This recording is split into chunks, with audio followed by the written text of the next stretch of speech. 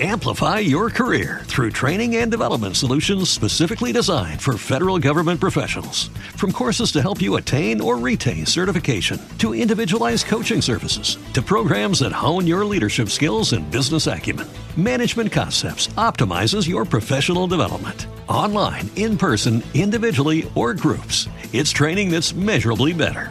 Learn more at managementconcepts.com. That's managementconcepts.com.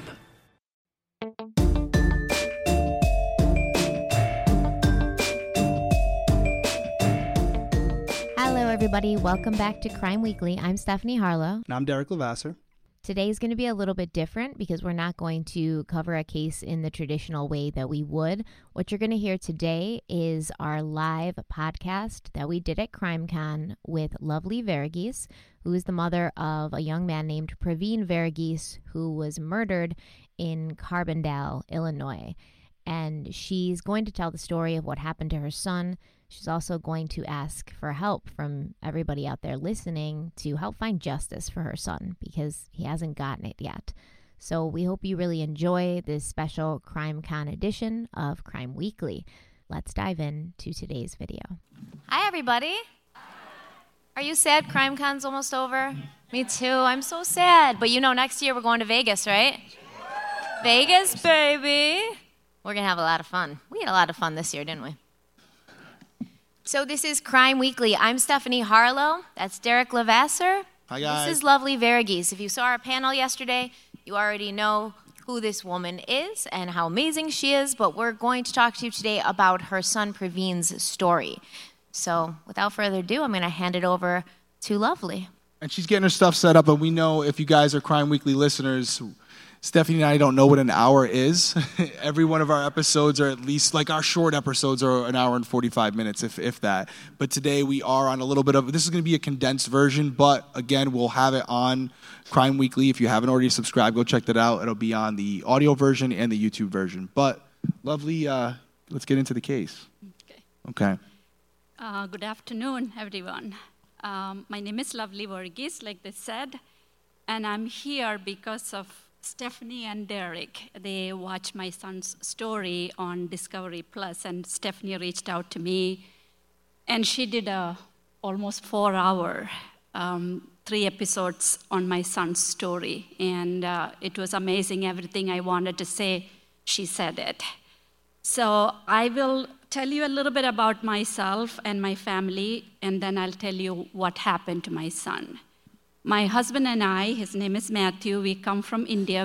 My husband has been here since 1985, and we got married in India in 88, and I came in 1990.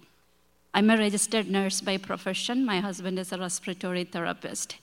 And we settled in Chicago, one of the suburbs, and we have 3 children. Our oldest is a daughter. She is a physical therapist right now. She's married now. And our youngest is Preeti. She is a nursing student. She's 19 years old. And our son, Praveen, we called him Wawa. That means baby. My oldest daughter and my son were only 18 months apart. So when I was pregnant with him, we used to tell him there's a Wawa inside. So she started to call Wawa, and that name stayed. So if you follow me on Facebook, there are a lot of times that I refer to him as Wawa. And he was the funniest kid that you want to meet, very active. He started to talk in sentences probably when the normal kids start saying words.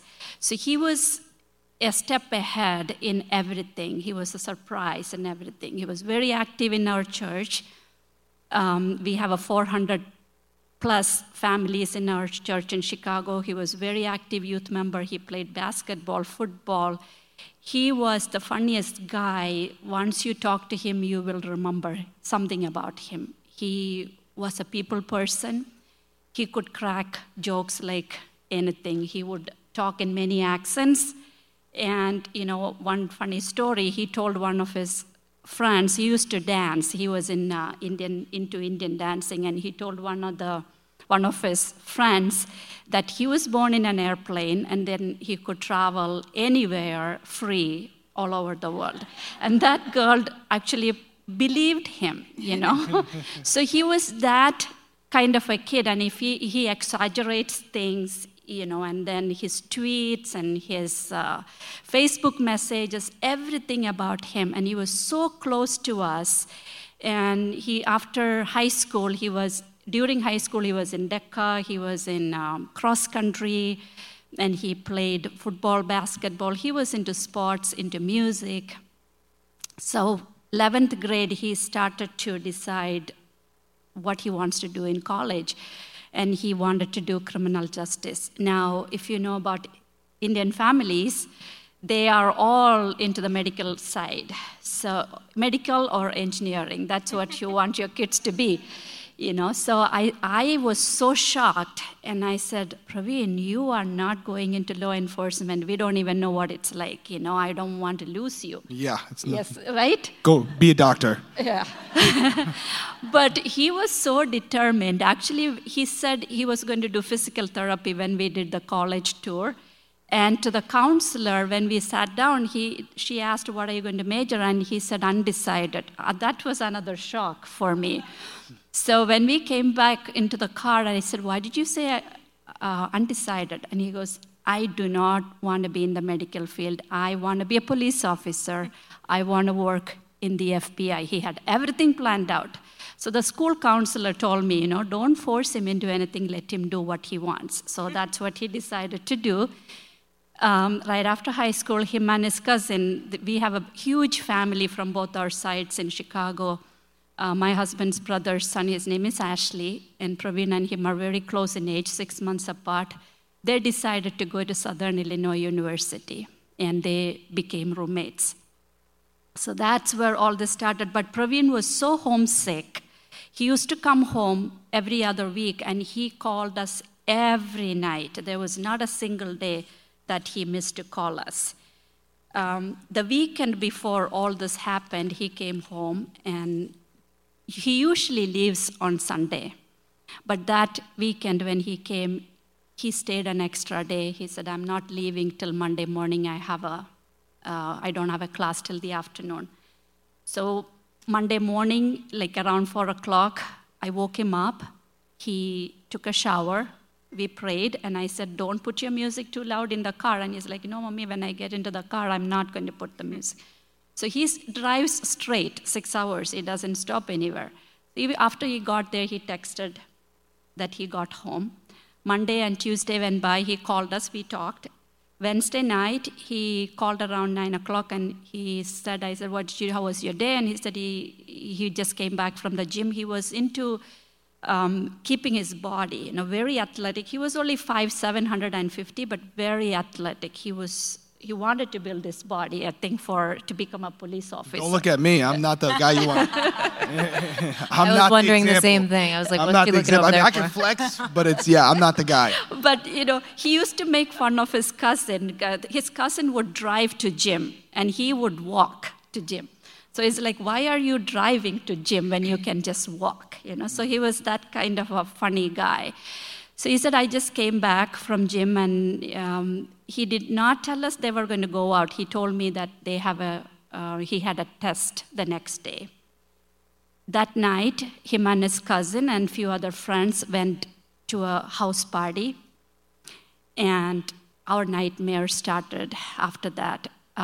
His cousin and the other friend had work, so they left a little early, and we believe my son walked from that party alone around 11:30, and his phone records show that he was tweeting, texting, checking his voicemails up until around 11:55, and then there was no kind of communication till 12:31 until one of his girlfriends from Chicago, she was a UI student at UIC in Chicago, she got a phone call from him, and she heard him say, Anita, don't hang up.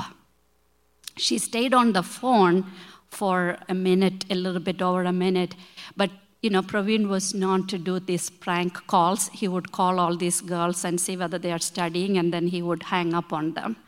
So she thought it was one of those nights, so she did not think of anything. She hung up. The next day, he did not show up to the class.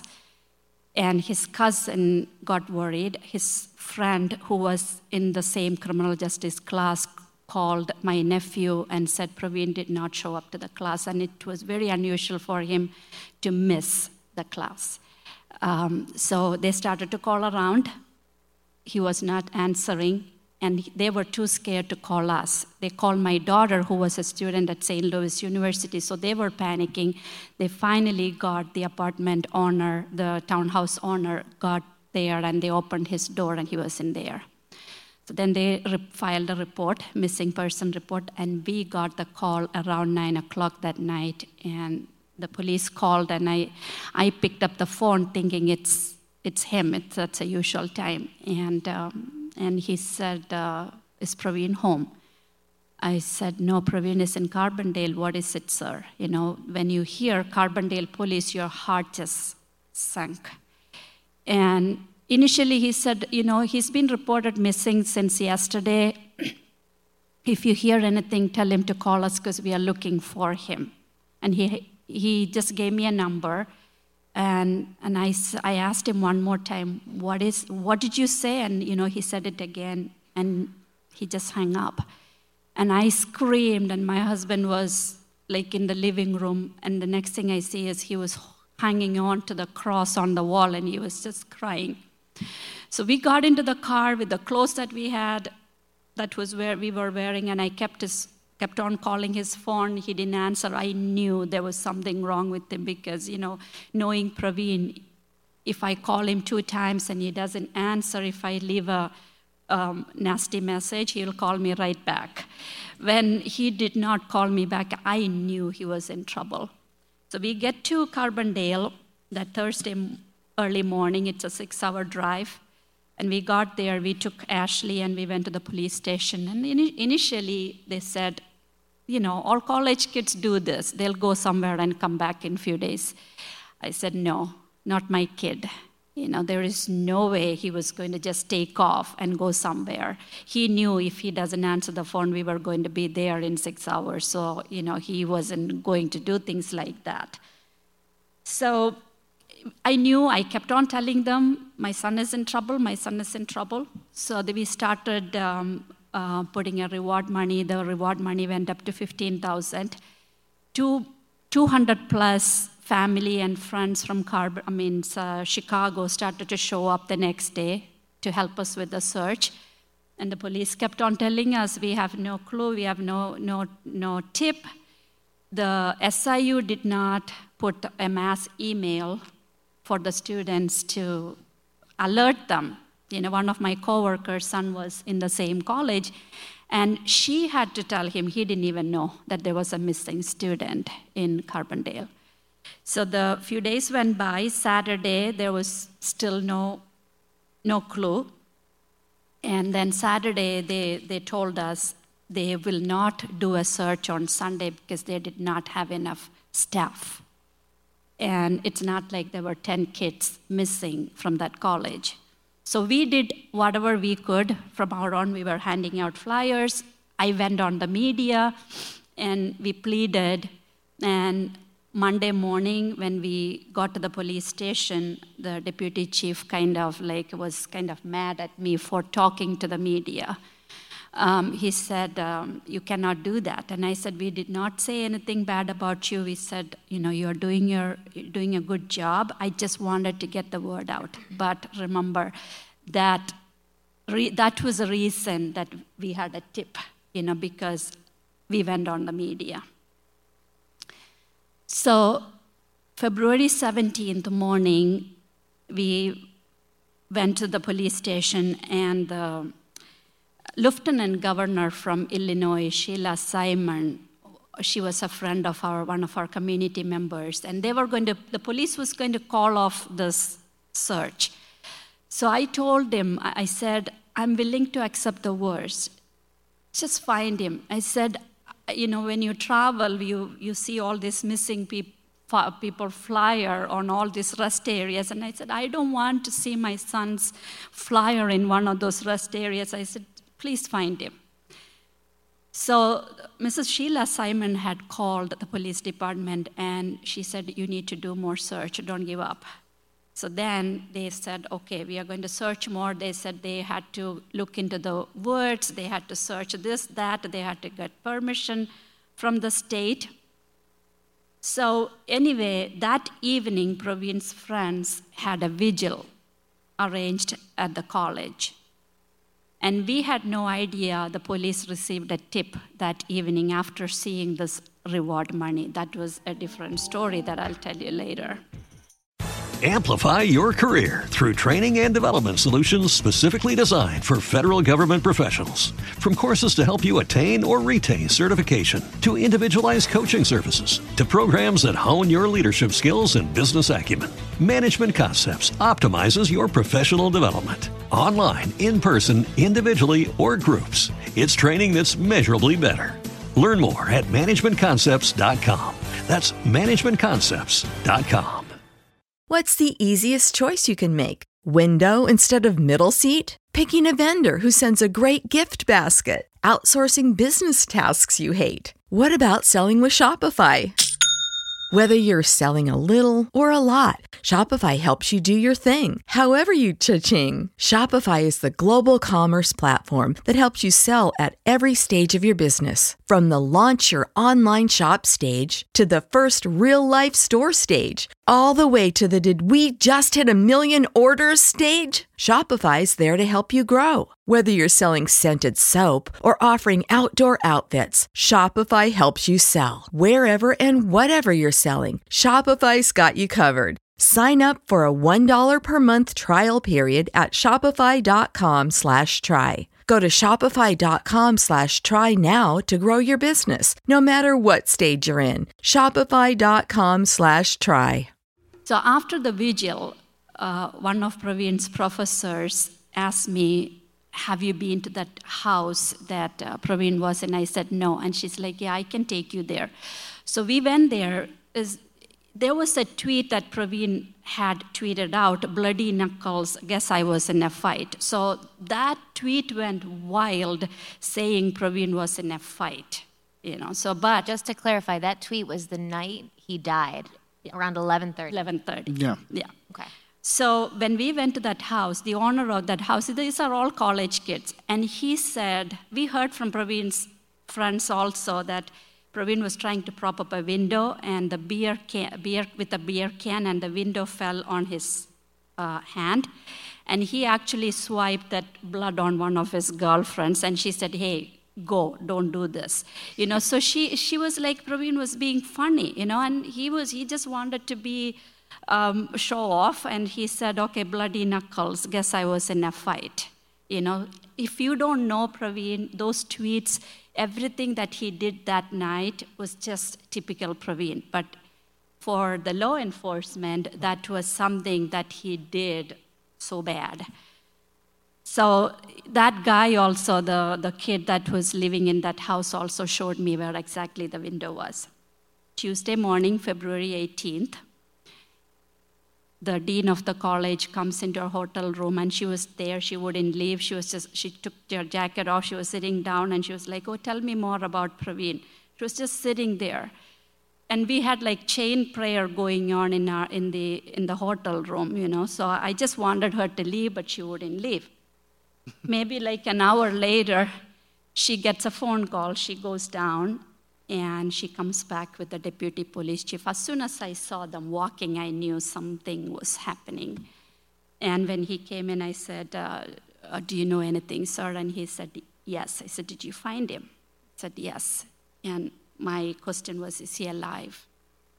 And he said, unfortunately, no. So, you can imagine the agony and everything. It was like my world just ended. I just wanted the earth to open and take us all down, So anyway, I was just, until that minute, I was holding on to the hope. I was thinking maybe that somebody has him tied up into a room or locked up somewhere, that he does not have access to the phone. But I was not ready to accept that he was gone.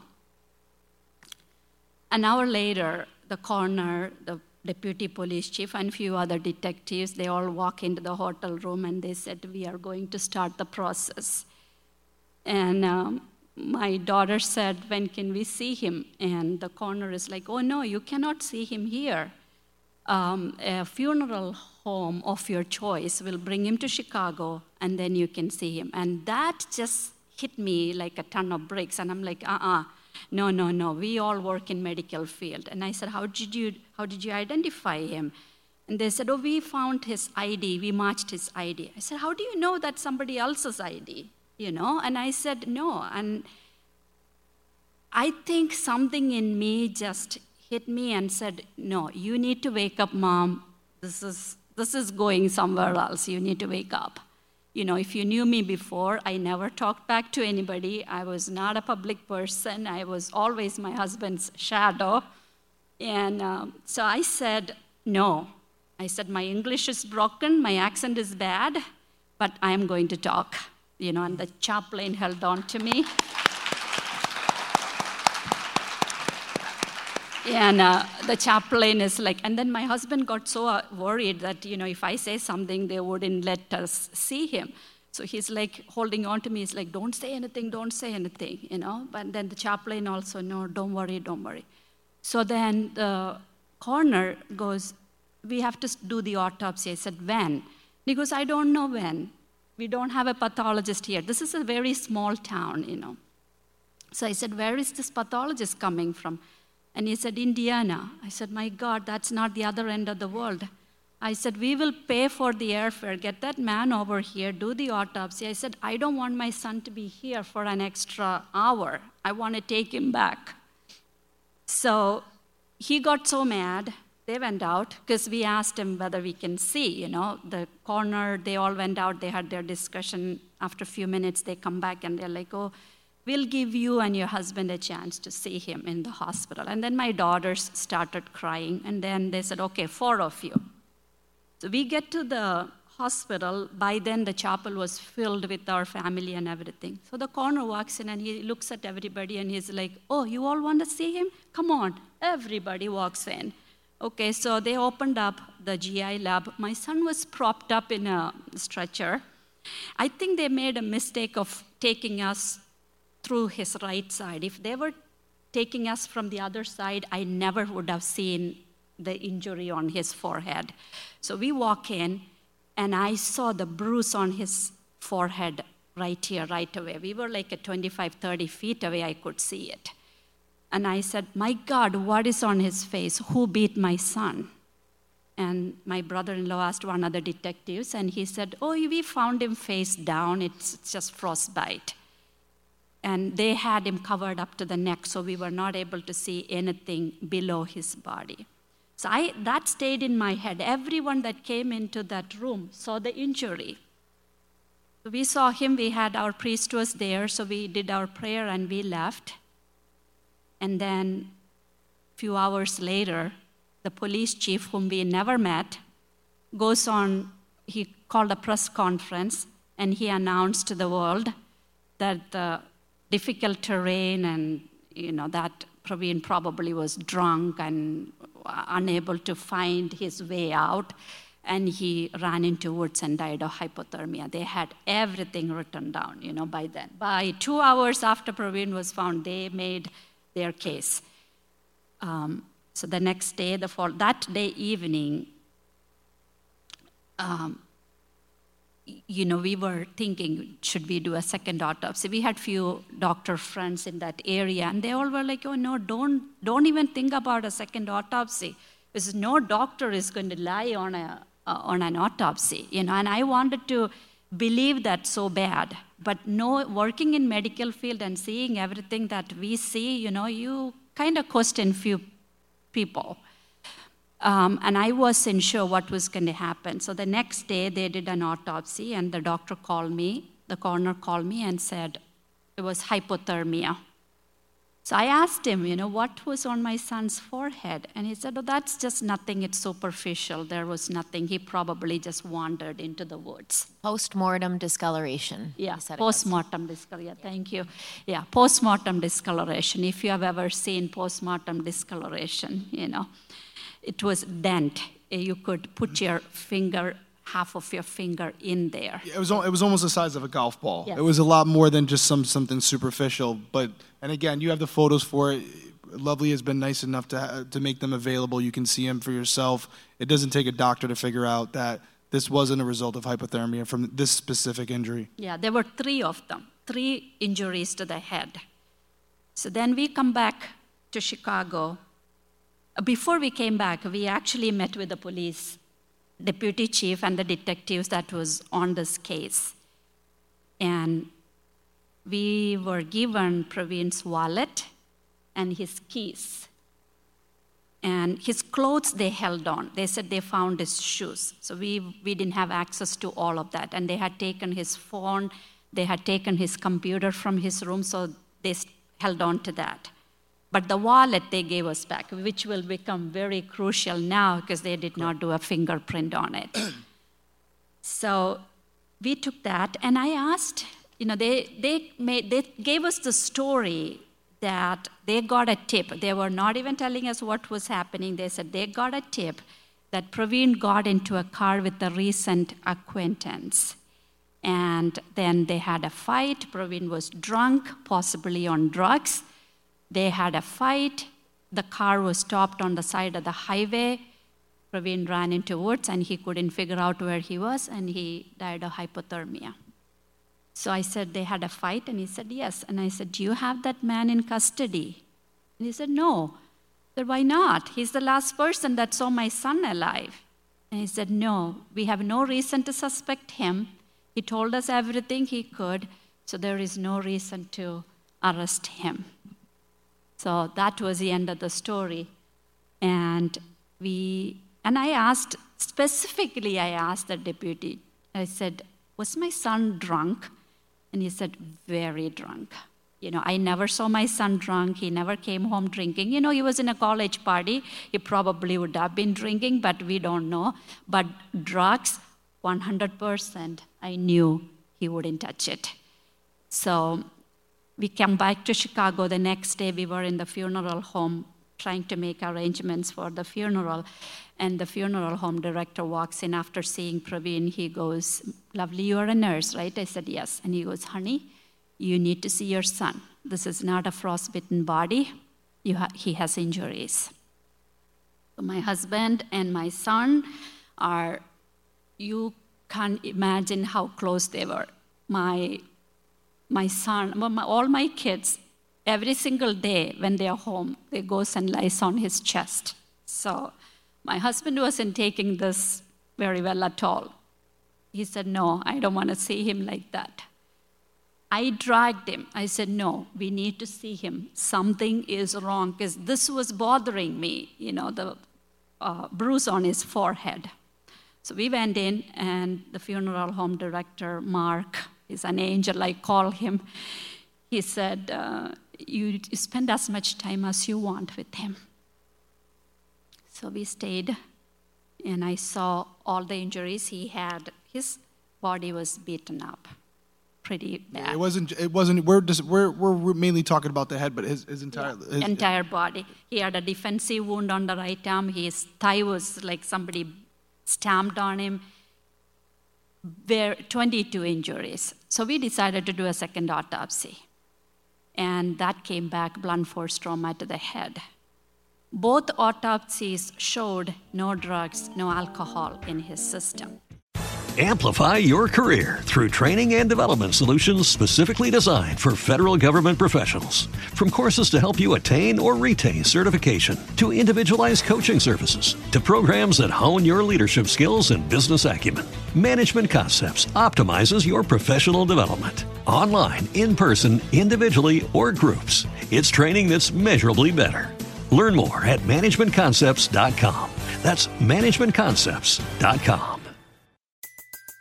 Everybody in your crew identifies as either Big Mac Burger, McNuggets, or McCrispy Sandwich.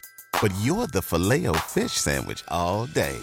That crispy fish, that savory tartar sauce, that melty cheese, that pillowy bun. Yeah, you get it. Every time. And if you love the Filet-O-Fish, right now you can catch 2 of the classics you love for just $6. Limited time only. Price and participation may vary. Cannot be combined with any other offer. Single item at regular price. Ba-da-ba-ba-ba. The case went to state's attorney. The police handed the case over to the state's attorney, who is really screwed up the case so bad. He was so busy attacking me and my son for his own death. So with the negative toxicology sitting in front of him, he made a report a year later after calling me all kinds of names, saying that I need to be educated, you are distraught, forgetful, whatever. He told me that my son had a comfortable death. So repeat that. That's what this man told her. Yeah, my son had a comfortable death. So I sat in front of him, and this is the state's attorney, Michael Carr. Yes. Yeah. Yes. 2 R's. You want to look him up or write him a letter.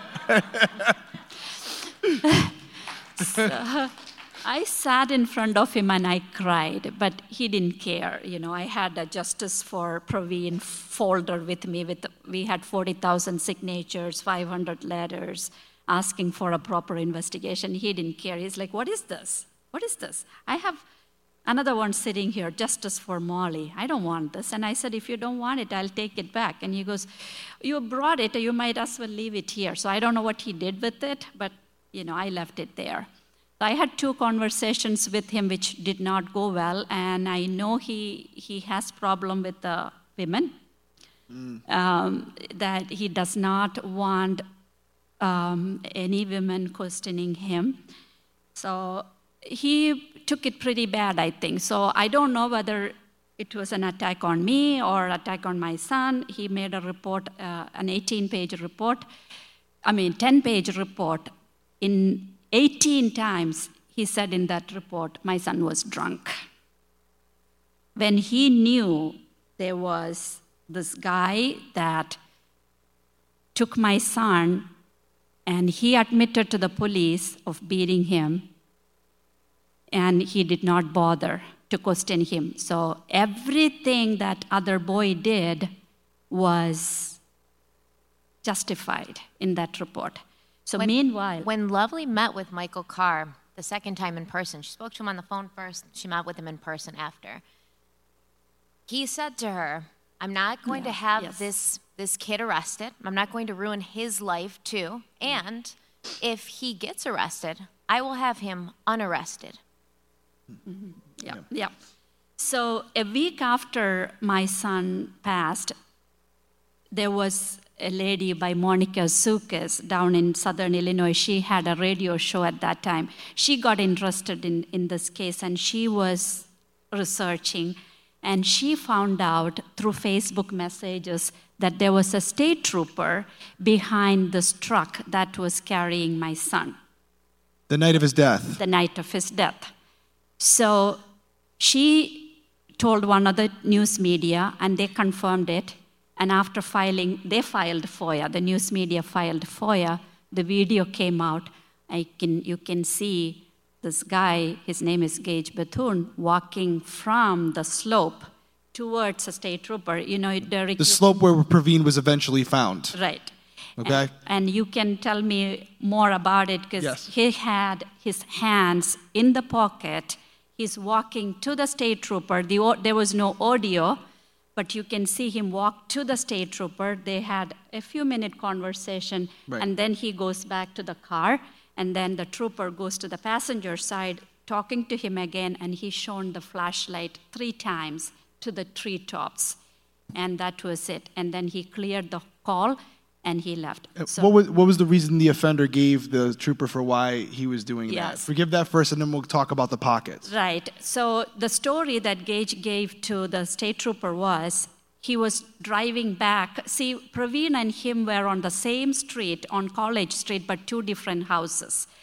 The house Gage was, it was a drug house, and Praveen was on a different house party, somebody's birthday. Praveen was walking 2 sticks, and the house where Gage was, it was on the way. So we believe that's where he was attacked. And he probably was put in the truck, and he lost consciousness, and maybe he came to it, and Praveen had the pattern lock on his phone. Correct. So we know he became conscious to make that call to Anita. So that's probably when this trooper pulled up. So Gage told the trooper that he was driving back home and he saw a black male walking on the street, and he asked him if he needed a ride, and he said he's a good Samaritan. If you see a person walking with a bag of grocery, he's going to help that person out. So he asked him if he needed a ride, and he said yes, and that person got into the car, and they tried to rob Gage, and Gage said he opened the door, he turned his car off, and then they had a fight, and he ran into woods. So there's a couple problems with this. As a police officer, as someone who's stopped many people, first and foremost, one of the first things you're taught in the academy is if you can see someone's hands, whether you think they're someone who has nefarious intentions or they're just a witness, you always ask politely that they take their hands out of their pockets, because if you can see someone's hands, most likely they're not going to be able to hurt you.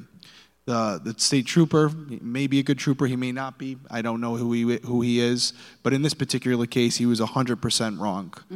He treated Gage as if he was someone who should not be taken with some being speculative about him. More importantly, you see this individual coming from a wooded area, and all you do is shine the light in there 2 or 3 times when, at that point, even if he believes Gage, this is a potential robbery suspect.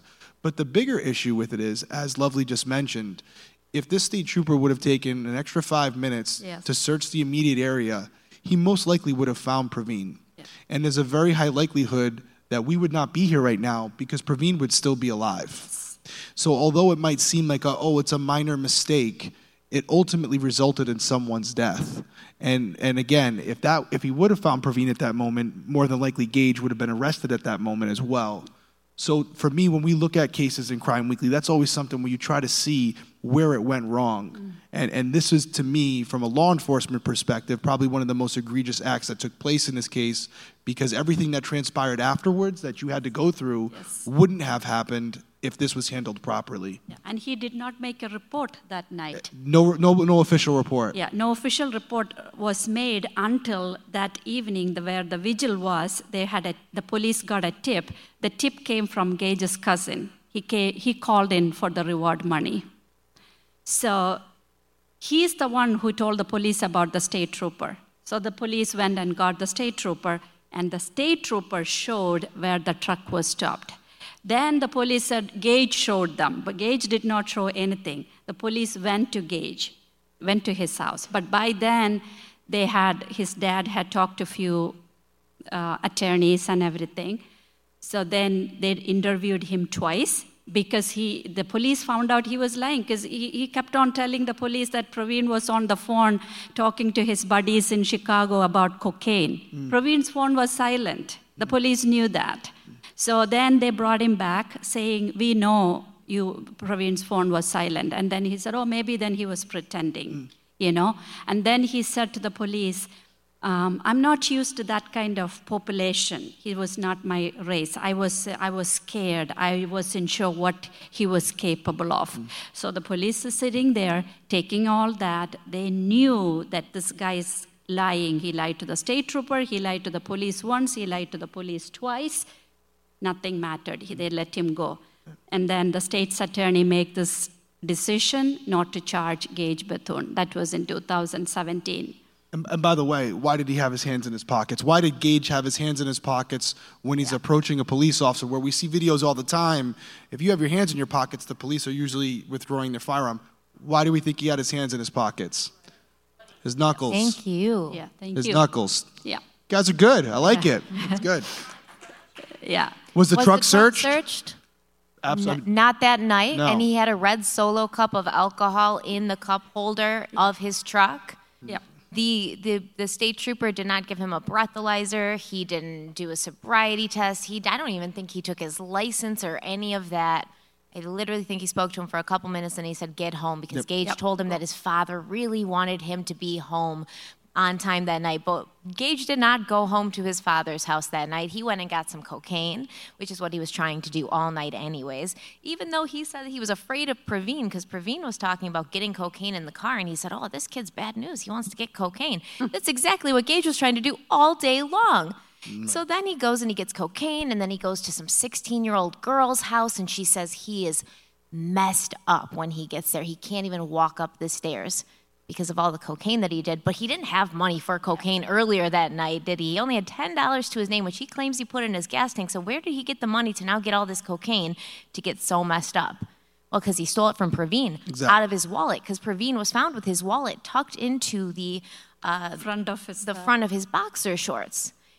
And that's not how he had his wallet, okay? Right. Yeah. That was put there after somebody removed it from his pocket, stole his money, and then put his wallet back on him. And as Lovely said earlier, police never did any fingerprint tests on that wallet. So, and Praveen was wearing purple shoes, and they found until we found out got the report. 2.5 years later, we did not know anything about what the police found or anything. It was such a struggle for us to get the police reports. Multiple times we filed FOIA. Michael Carr would deny it, saying, because we had filed a lawsuit against the police department, and they said the family has filed lawsuit in hopes of collecting money from different government entities. So after a couple months, we withdrew the case, and I said, I don't need your money, give me the police report. They still wouldn't give it. So Monica and I decided to go to the city council. We spoke. She showed all of Praveen's injuries to the mayor and the city council. A month later, or before that, I have to tell you, the state's attorney, after he released the no charge report, the community went wild. Everybody was making so much noise. So a week later, he recused and he gave the case to the special prosecutor. His name is David Robinson. Thank God for him. He started to investigate the case, but I had no idea he was doing everything in private. But meanwhile, we were still being denied the police reports. So after we went to the city council and showed the injuries to the mayor and the city council, we know now that Robinson told them to give us the report. So we got unredacted police reports. That's when we found out all these crazy things, that the shoe that they found from the woods, it's some random shoes, it's Puma, some random size, broken ties. And I said, my son will never wear that shoes, He was like really top notch. And so I'm like, no, that's not my son's shoe. And they're like, oh, you don't know. These are college kids. You don't know your son. I said, I knew every single shoes, every single shirt of him, because he was very particular. There are certain things he did and certain things he did not do, which the police got wrong, and I knew they were wrong on it. It wasn't Praveen's size. Yes. Shoe. Right. It wasn't Praveen's size. So after Robinson came into the picture, he sat down with us and he explained to us that if he finds evidence, he will charge him. If he doesn't, he will tell us why he cannot charge him. So I asked him, can you do a DNA on the shoes? And he did. And for sure, it was not Praveen's. It's somebody else's. Who knows whose it is. But they said it was his shoe. Yeah. And Praveen was found wearing no shoes. Yeah. Yet his feet no scratches. Were not scratched. His socks weren't dirty. But he was running through the woods drunk. That's what they said. He was drunk, and he was confused, and it was cold, and he was just running randomly in the woods and not getting his socks wet, not getting them dirty. Okay. And then he just lost his way and then passed out from hypothermia and died. That was their story. But his body doesn't support that story. And his socks were clean. There was no scratches or anything on his feet like you would think you'd see if you were running barefoot through this very wild, overgrown area. Amplify your career through training and development solutions specifically designed for federal government professionals. From courses to help you attain or retain certification, to individualized coaching services, to programs that hone your leadership skills and business acumen, Management Concepts optimizes your professional development. Online, in person, individually, or groups, it's training that's measurably better. Learn more at managementconcepts.com. That's managementconcepts.com. So, you've got an idea for a business, the store of your dreams. There's just one thing to figure out: everything. That's why Shopify's all-in-one commerce platform makes it easy to sell online, in person, and everywhere else. Sell on social media, source products with an app to get that first sale feeling. It's the only solution that gives you everything you need to sell everywhere you want. So when you're ready to bring your idea to life, power it up with Shopify. Sign up for a $1 per month trial period at shopify.com/listen. So Robinson started to investigate. In 2017, he convened a grand jury, charged Gage Bethune for 2 counts of first-degree murder, attempted robbery, and felony murder, aggravated battery. He was in jail for one night. The next day, $1 million. The next day, his dad paid $100,000. He got him out. In cash. In cash. So they investigated. David Robinson used the same police officers from Carbondale. I have to give them, clapping for those police officers for sticking with David Robinson. So the case went on to trial in 2018, a 2-week trial. The jury found him guilty. They found him guilty on aggravated battery, murder charge. The robbery, they did not find him guilty. He was facing in Illinois the felony charge, a murder charge is 20 to 60 years mandatory. There is no minimum, no maximum. You have to be served between 20 to 60 years. So he was sent to jail. He was there 3 months. Meanwhile, there was reports that was filed in court. There was juror harassment from him and his so-called private investigator. They approached the jury foreman with a visible handgun. And then he was dealing drugs. There were 8 times, Stephanie did it on her YouTube, that she read it out loud, how he was making those conversations, where it is, how much to sell it for, all that. So there were 8 times he did drug dealings from jail. Nothing was done. The judge did not care. The state's attorney did not care. It should have been a revocation of his bail should have been revoked. Yeah, revocation of that. Yes, Yeah, exactly. Revocation. Yep. Right. At that point, his bail should have been revoked. His bond should have been revoked, and it wasn't. So a week before the sentencing, he fires his attorney, who was the former state's attorney before Michael Carr. This is like a web of... His name is Michael Wepsick. If you want to look him up too, send him a letter. He was state's attorney before Michael Carr for 30 years, and then he became Gage's attorney. Yeah. He sent a letter or an email to Michael Carr very early on in this, before Gage had even been charged, before anything had even happened. He was never named a suspect, and Michael Wepsick said, I'm going to be Gage's attorney, and I have more than a passing interest in this case. We don't know what the connection is, but Michael Wepsick, Michael Carr. Yeah. So the week before, he fired his lawyer and he hired a high-profile lawyer from Chicago who represents R. Kelly and who also represented Drew Peterson, who called me Tell me you're guilty without telling me you're guilty. So the day of sentencing, we were sitting in court. I had my victim's impact statement written to read, and I am so thankful Stephanie read it on her show. So we were sitting there. The judge comes in, unusual. He was acting weird. We didn't know what was going on. And then Gage comes in street clothes, no shackles, nothing. I thought, what in the world is going on? I asked Robinson, I said, what is it? And he said, I don't know. I have to find out. Before anything, the judge sat down and he said, one side of this courtroom is going to be upset about what I'm going to say. If you can't handle it, you leave. So I'm thinking, okay, he's going to be sentenced for 20 to 60 years. Then the judge started to talk. Pre-written statement. It was nothing that happened in court that day. So he started to say there was no prosecutorial errors. The jury had enough evidence to find him guilty. But then he started to talk about the indictment, the charging sheet, which happened a year earlier. And he said there was a word in that indictment, knowingly, that came after a comma. And he said, I'm not sure if the jury was confused. I don't think they were confused because they had a chance to come and ask me a question. But I'm not sure what to think of it, so I'm putting the verdict aside. let him go free, ordering a new trial. So this man is walking free. He left, and the Robinson had to dispose that case because he could not charge the case that the judge threw out.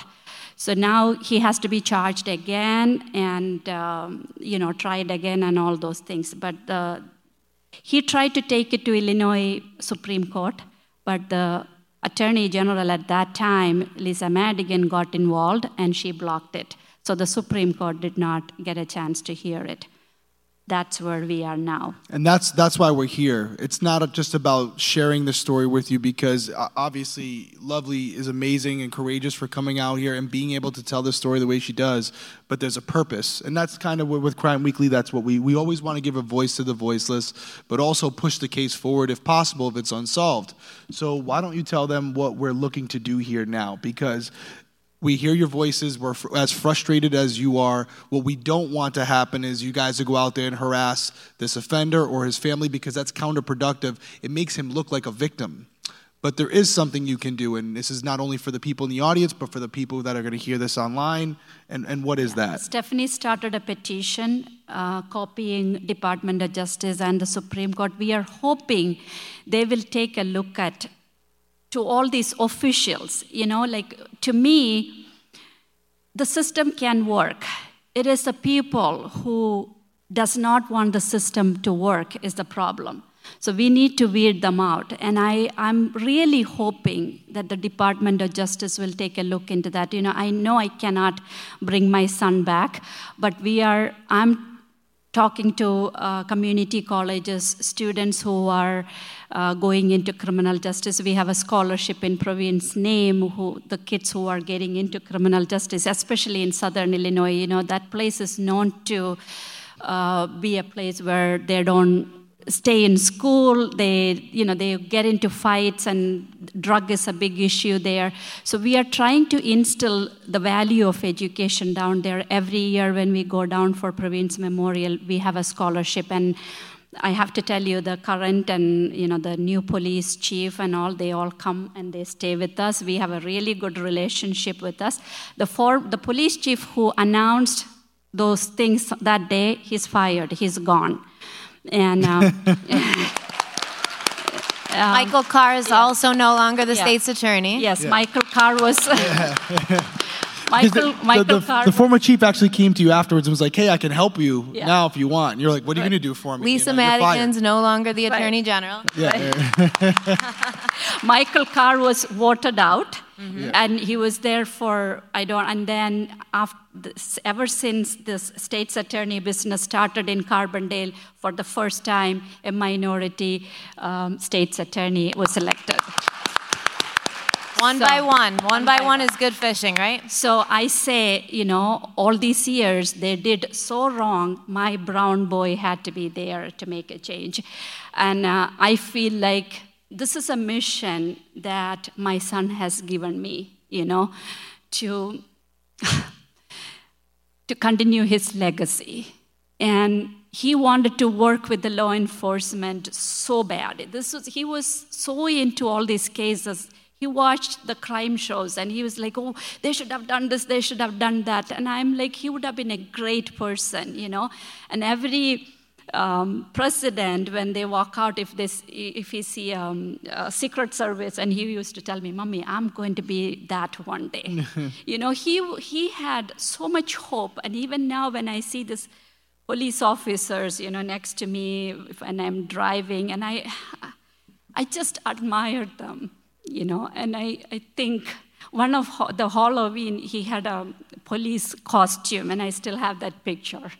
So it's like, I just have to think of the goodness that he would have come up with, and I'm trying to get to people before they put their uniform, just have some kind of common sense. And empathy. And understanding and don't treat everything as just this is a case. It's basically fact or fiction.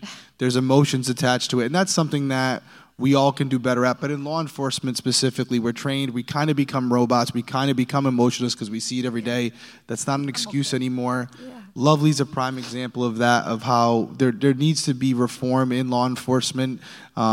I'm speaking for myself, but I think we've spoken about this. We don't want to defund the police. We want to reform. Right. We want to change things. We want to make it better. We want more training, and not necessarily training for use of force, but training how to deal with situations like this where you're not only dealing with someone who's passed away, but the family as well as victims, and not just as witnesses. And that's something that's going to take time, but I think with people like Lovely speaking out, that's how change happens. Yeah, so much victim shaming, assassination of his character. My husband completely, until, if you know the Indian culture, like they think you did not raise your kid right. My son had an earring a few months before. He took it off, but the missing person picture, he had an earring and his pants were pulled down a little bit. So the Indian community went wild. Oh, you did not raise your boy right, So, but now they all know. This is typical college kids. He got the earring and then he took it off. It was just a craziness for a month, So it's like, so for me to come this far, it took everything in me. My husband he's gone completely silent. And he became a walking zombie until we met with Mr. Robinson, and he told us, you had a good kid, you raised a good boy, because he had access to all of Praveen's pictures and everything in his phone. And only thing that he found in his phone was like pictures of us and Bible verses, and he had a tattoo that said, fear God. So those are the things that he found on his phone. So this was not a kid who stayed on the weekend in campus and did or deal drugs. Right. So, like the blaming, the shaming, and I don't know what they were trying to achieve in the beginning, but I thank God for giving me the sense and the courage to stand up. So, I talk to a lot of women right now, like, they think, they ask me, how did you get this far? I said, I am one among you, it's the circumstances that push you. If I don't speak, who is going to speak for my son? So, and I feel like his voice has been heard. He's speaking through me. I was never a public speaker, but my son was. He won, he was at the national level from school for DECA Club. If they give you the subject to speak just a few minutes before, and you have to speak in front of the judges, and he was so good at it. Mm-hmm. So maybe he left that in me when he left. Absolutely. So here I am. Well, you're speaking for him, and now we can speak for him as well, because power in numbers, right? That's how we create change. Public pressure. We've seen it already, guys. It can make a difference. So everyone out there in the audience, everyone going to be listening to this online, whether you're going to be watching on YouTube, sign the petition, change.org. It's going to be available. We'll have it posted on the website as well. Lovely, thank you for your strength, your courage, so much. For being able to speak. Yeah. Round for her. Thank you. Okay, thank you so much. Thank you. Thank you, everybody, for coming. We really appreciate it. Thank you. And sit tight, because I think closing video is going to be playing if you want to watch it. Absolutely. Thank you all for being here. I really thank you for coming out. All right, so that was CrimeCon 2021. We want to thank Lovely. She was amazing to meet, and I thank you, Stephanie, for introducing her to me, because I didn't have any interaction with her, very little, before we went down to CrimeCon. But she was amazing. I said it in the video. I'll say it again now. Her ability to come out and speak about her son's case when it's a really tragic set of circumstances is something to be inspired by for all the parents out there who may be going through something or maybe having a bad day. Realize there are people out there like Lovely who have a lot bigger things going on, and she's still able to move forward and turn a really negative situation into something that may be positive for someone else by using her son's story. Thank you guys so much for being here this week. Really appreciate those of you who, gave it a shot. I know it's not what you're used to. And I know that when I'm listening to podcasts, sometimes I'm like, oh, it's a special episode. I'm not going to listen to that. But we really do appreciate those of you who were here. And before we go, we do have a SpeakPipe message that one of our listeners sent us in regards to the Cody Joyce case. And I really like it. Derek actually sent it to me directly today. I was at a kid's birthday party, which is a miserable place to be. And he said, here, I had to send this to you directly. And so it gave me an excuse to leave and be in the quiet and listen to it. And I listened to it twice because I was like, yes, exactly. This is exactly what we've been trying to say. So we are going to leave you with that message from one of our listeners, and we will see you next week. Take care. Hey, y'all. My name is Jennifer. I'm a prosecutor in South Carolina. I've been prosecuting down here for about a year, but I was in North Carolina for about 8 years before this. I just started listening to this week's new episode, and I had to get something off my chest, and I'm not even through the episode yet. When I was listening to Derek talk about the detective who was hesitant to interview the witness again because he was concerned about the defense shredding this kid on the stand. Quite frankly, as a prosecutor, I don't want you to care about that. That's not your problem. You don't have to worry about doing direct and cross on witnesses. That's not your issue. That's my issue. And if this witness has more information than they were able or willing to give at the beginning of the investigation, I am all for that second conversation, and I will deal with and prepare them for that cross-examination. That's not your problem. That's mine. And it really frustrates me when officers use that as an excuse to avoid a second conversation with a witness. For the love of God, don't do that.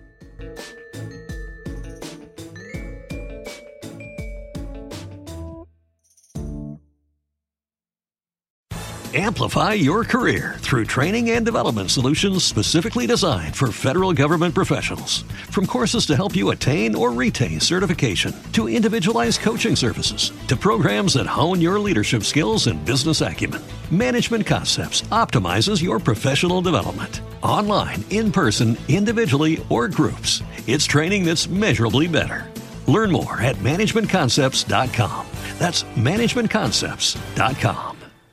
With LinkedIn Jobs, we tap into a network of more than 1 billion professionals to help you find quality professionals quickly and easily for any role you need. Marketing wizards? Found them. Software engineers? Found. That project manager I could never seem to hire? And found. LinkedIn Jobs quickly matches your roles with candidates with the right skills and experience. In fact, 86% of small businesses get a qualified candidate within 24 hours. Post your first job for free and get started at linkedin.com/spoken. That's linkedin.com/spoken. Terms and conditions apply.